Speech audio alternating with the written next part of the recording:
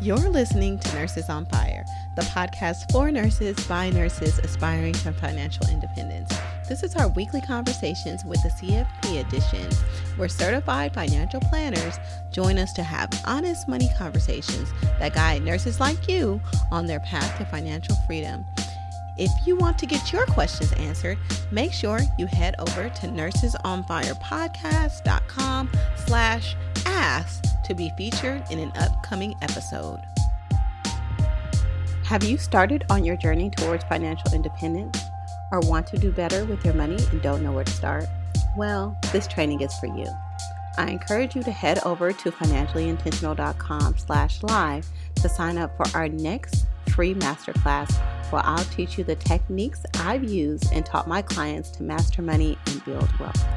During this free training, you'll learn the most powerful weapon you have at your disposal to launch into financial freedom, the budgeting method that will free up thousands of dollars a month to achieve your financial goals, the common mistakes to avoid while paying off debt, and how to rapidly slay debt. You don't want to miss this. So head over to financiallyintentional.com/live or click the button in the show notes to register for our next free masterclass. All right, Nurses on Fire, we are back with our certified financial planner, Lisa Peterson, and we are going to talk about her book, The Mindful Millionaire. And we're going to actually talk about this over a few episodes because I really want to dive deep into this book because she has so many gems to share. But the first thing I want to talk about is that, Lisa, you yourself are a mindful millionaire. You became a millionaire and soon discovered, it's not all that it's cracked up to be. And a lot of times, when people hear you're a millionaire, it automatically becomes something that's good for you. Good for you, but that's nothing for me. And especially for my audience, they may be like, of course she's a millionaire. She's a white girl, blonde hair. So I want to go there. I want to talk about your story, your journey to becoming a millionaire, and then some of the limiting beliefs that people have that might be holding them back from being a millionaire. So the first thing that I want to say that I think is helpful just to ground set is that, my parents, both of them barely finished high school. My dad was in prison, before he met my mom. I think he was 20. My mom was 18. Yeah. And later on, when I was growing up, my parents, I think he wasn't into drugs. Thankfully, that was one good thing when they first met. But by the time I was 5, someone came over to our house, brought a joint, and literally my dad already had an addictive personality anyways. That began sort of the drug thing. And so growing up, there's a movie that Ray Liotta is in, Goodfellas. And at the end of the movie, he's going crazy because he thinks the helicopters that are circling the house are the FBI coming to get him. Well, that's how I grew up. My dad became a pretty big drug dealer, and his connections were in the Bay Area. I was born in Oakland, but we were in Dublin. And so when one of his best friends went to prison, my dad started receiving all the deliveries for the drugs. And so I don't think that people realize, I don't look like someone who came from that experience, right? But it was really scary growing up. I thought the FBI were going to take my family away at any moment. And I literally lived that way for probably from the age of 7 or 8 until I graduated from high school. Just not what people would expect. Exactly. I didn't have to deal with that. Thank God. I grew up in West Oakland and was surrounded, probably the guys that I dated probably were drug dealers, but it wasn't my dad. It wasn't my household. And I could escape from that. But that's a pretty hard childhood to live in constant fear that your parents are going to be taken away from you. So, yeah. So the other piece of it that I think when we talk about beliefs is that, when I was young, my dad would have spare cash, but I knew where it was coming from and I knew it was dangerous money. So that was a belief system. But at the same time, I also got the belief system from him and from kind of the things going on is that you did whatever it took to make money. And I had a really messed up idea of like what that meant growing up, and even going into financial services. Honestly, if I hadn't had that belief, I don't think I would have even gone into financial services, because there's a lot of corruption in the industry. And I fit right in as far as I was concerned, because that was similar. But at the same time, I was trying to get educated because my parents weren't educated. They couldn't help me beyond fourth grade. I cheated a lot. I mean, it's not something I'm proud of, but like, I was all about getting out of a bad situation, and you do whatever you possibly can do. And I won't say I'm proud, but Nasima, if I hadn't done that, like my brother, he got his GED in jail. It was the way that things were. Like, he was always in trouble with the law, just like my dad had been. So when when I was 8 or 9, I was like, they're messed up with money. I was more adult than my parents. And I just decided, if I got money, then my life would be okay. If I got educated, then my life would be okay. Like, I just built this story in my head, and it served me because it got me out of those situations. But it also hurt me really bad, because as I talk about in the book, the first line of the book, I mean, I think this will hit home, and I just want to read it for everybody because this will make points. Many children have big dreams of one day making the world a better place. I wasn't one of them. I wanted to take care of myself. So I had to reinvent who I was and how I saw myself, because I had a ton of shame. I knew my parents were doing illegal things. I knew that stealing wasn't really a big deal in my home. Like, there was a lot of messed up beliefs. And it wasn't until my dad was murdered in 1999 that it all sort of blew up. And I was like, you're actually totally messed up. Like, you don't even know the meaning of life. And that was when I was like 32. I had a, 1-year-old plus baby. I kind of sacrificed my family stuff all for work. I did everything work first, money first, success first. It was terrible. Like, I was unhappy because I was creating, even though I was making money, I was selling myself out for it. And so I just want to share that, because if I can be where I am today, which isn't just about the money, but like, I have been married to my college sweetheart, we've been together for like 33 ridiculous years. I mean, that's just not easy when you come from a background like mine. I have 2 well-adjusted, happy children, and I have never been happier in my whole entire life. But I spent the first more than half of my life really depressed, really suffering a lot, and beating up myself because I knew that I didn't fit in. And I knew I was kind of ruthless as it pertained to money and success. And so, the journey of the book isn't what people are expecting when you read the title. Like, Mindful Millionaire, you're like, oh, she's got it all figured out. And I'm like, no, the reason I had to write the book was because I didn't have any of it figured out. Yeah, I could make money, but I was really, really a mess. Wow. That's a lot. And of course, I wouldn't have ever thought that, because, I think of you and I think of like your chakras and your, your Zen and all those kind of things, but it had to be an incredible journey for you to get to where you are. Let's go back a little bit though and talk about your path to becoming a millionaire. And then we'll talk about how you had to flip and become the person that you are now and heal from a lot of that.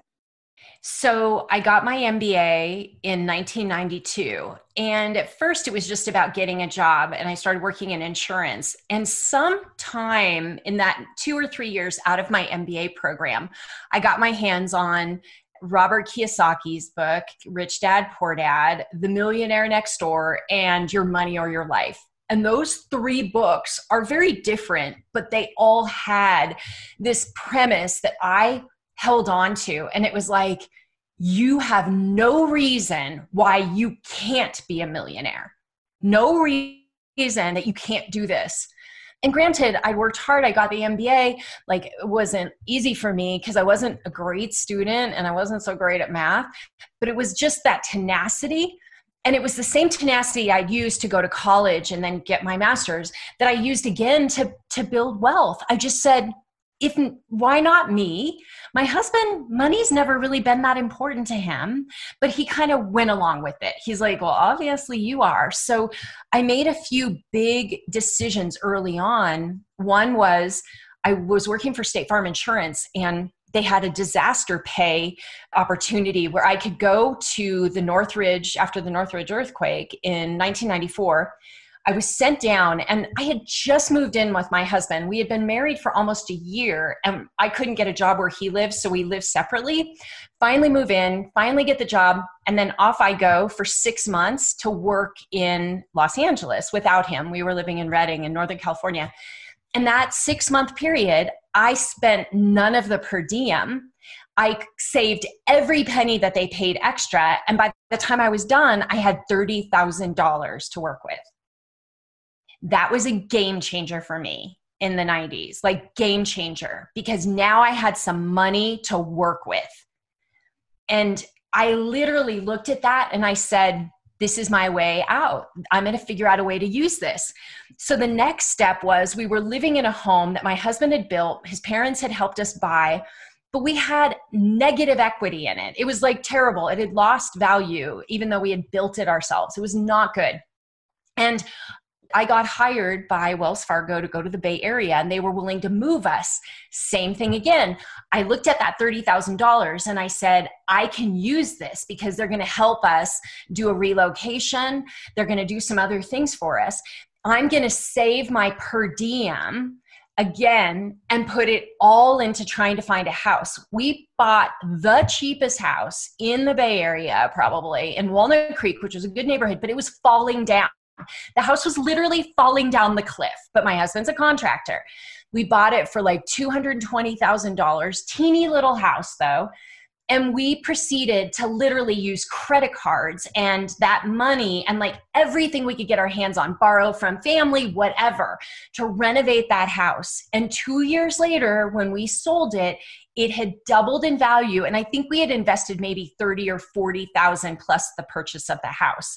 That changed everything. Like I remember driving my car, calling the title company saying, when does that money come into the account? Because I knew we had sold the house and it was going to be deposited. And we were going to get like $250,000 deposited into our account because of this just intense work. We lived with that house with no walls and no ceiling, no roof for like 6 months while my husband, we lived in it and he worked on it at the same time. Like people don't understand when you're tenacious, and my husband was like, this is kind of not a great idea, but I'm going along with it because that's what I do. But that was how we did it. Like then again, we had some money to work with. And that is really how we built our wealth, is we did it over and over again. And we were willing to deal with hardship and difficulty and manipulating to like this money's over here and this is how we're going to do it. And then I became a mortgage banker, which allowed me to start realizing how I would know all the terms of how to get a mortgage. I'd know how much money we could get.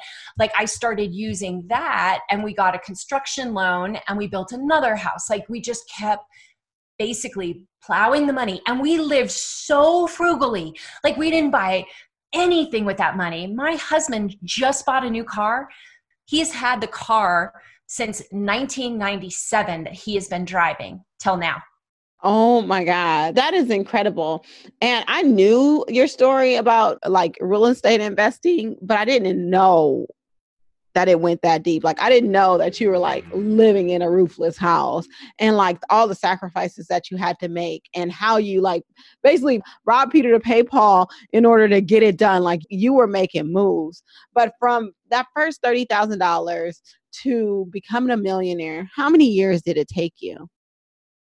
So I made that decision in like 1995, 96, got really serious reading all those books. And by 2006, we were millionaires. 10 years. 10 years. That's like the magic number. I tell everybody with a little bit of hard work and planning, 10 years to be a millionaire is totally attainable. So, oh, that's perfect.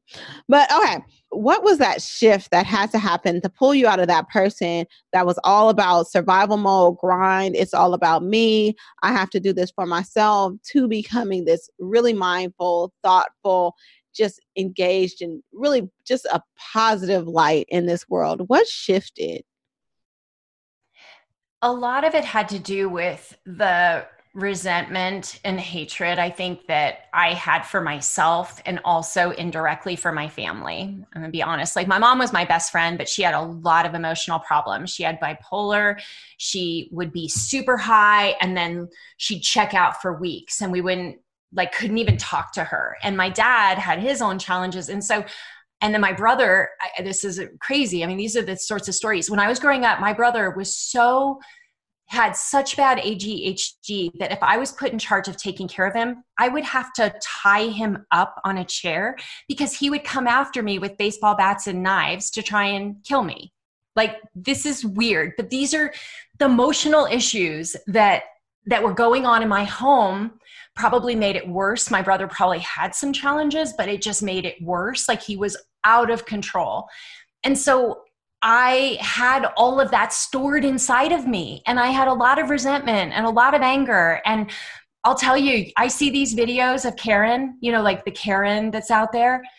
And I'm like, Nasima, if I had not done this work for this past 21 years, there are things, and I'm like, that would have been me. Like I had my Karen moments. Seriously, like on a customer service phone call or something where you're just like mean and angry and disrespectful. Like I do remember times where I would take my inner hatred out on other people. That was part of my story. And thank God, because once my dad was killed, I had a big wake up call and I literally wasn't even sure I wanted to live. Like even with a baby, I was like, I don't know if I want to do this. Like I just hated my life. And I was drawn to Buddhism. I had kind of a mixed relationship with God. And at the time, I think I was an atheist. And so then it was like, oh, I have nothing. And I started practicing meditation and going on these retreats. And in the course of sitting with myself, I started seeing how much I hated myself and how much I hated my dad and how much I hated my brother. And it all had to come out. Like slowly but surely, and be healed and forgive. I had to forgive myself. I had to forgive each and every one of them to the point where I just feel absolute love for everybody in my family now. But back then I didn't.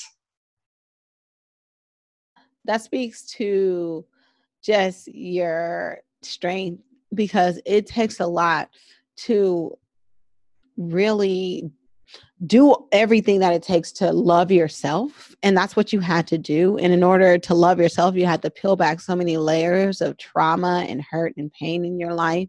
I can see where that point would come where you're just like, is it even worth it? Like, is it even worth living? Because this is just a lot. And thank God you're still here, because like I said, you're just an inspiration, just an amazing person. And I appreciate each and everything that you do for me and just you being in my life. So I'm grateful for your journey. But I wanted to share your story because, like I said, I think it's easy for us to dismiss that it was easy for you because you have all this privilege. You're a white girl in America. And, of course you would be a millionaire because you probably got it from your dad. But, you know, but that's not the case. And I think it speaks to a lot of the stories, the money stories that we have, or just our relationship with money. What it really stems from is our lack of self-love and not knowing what we're capable of.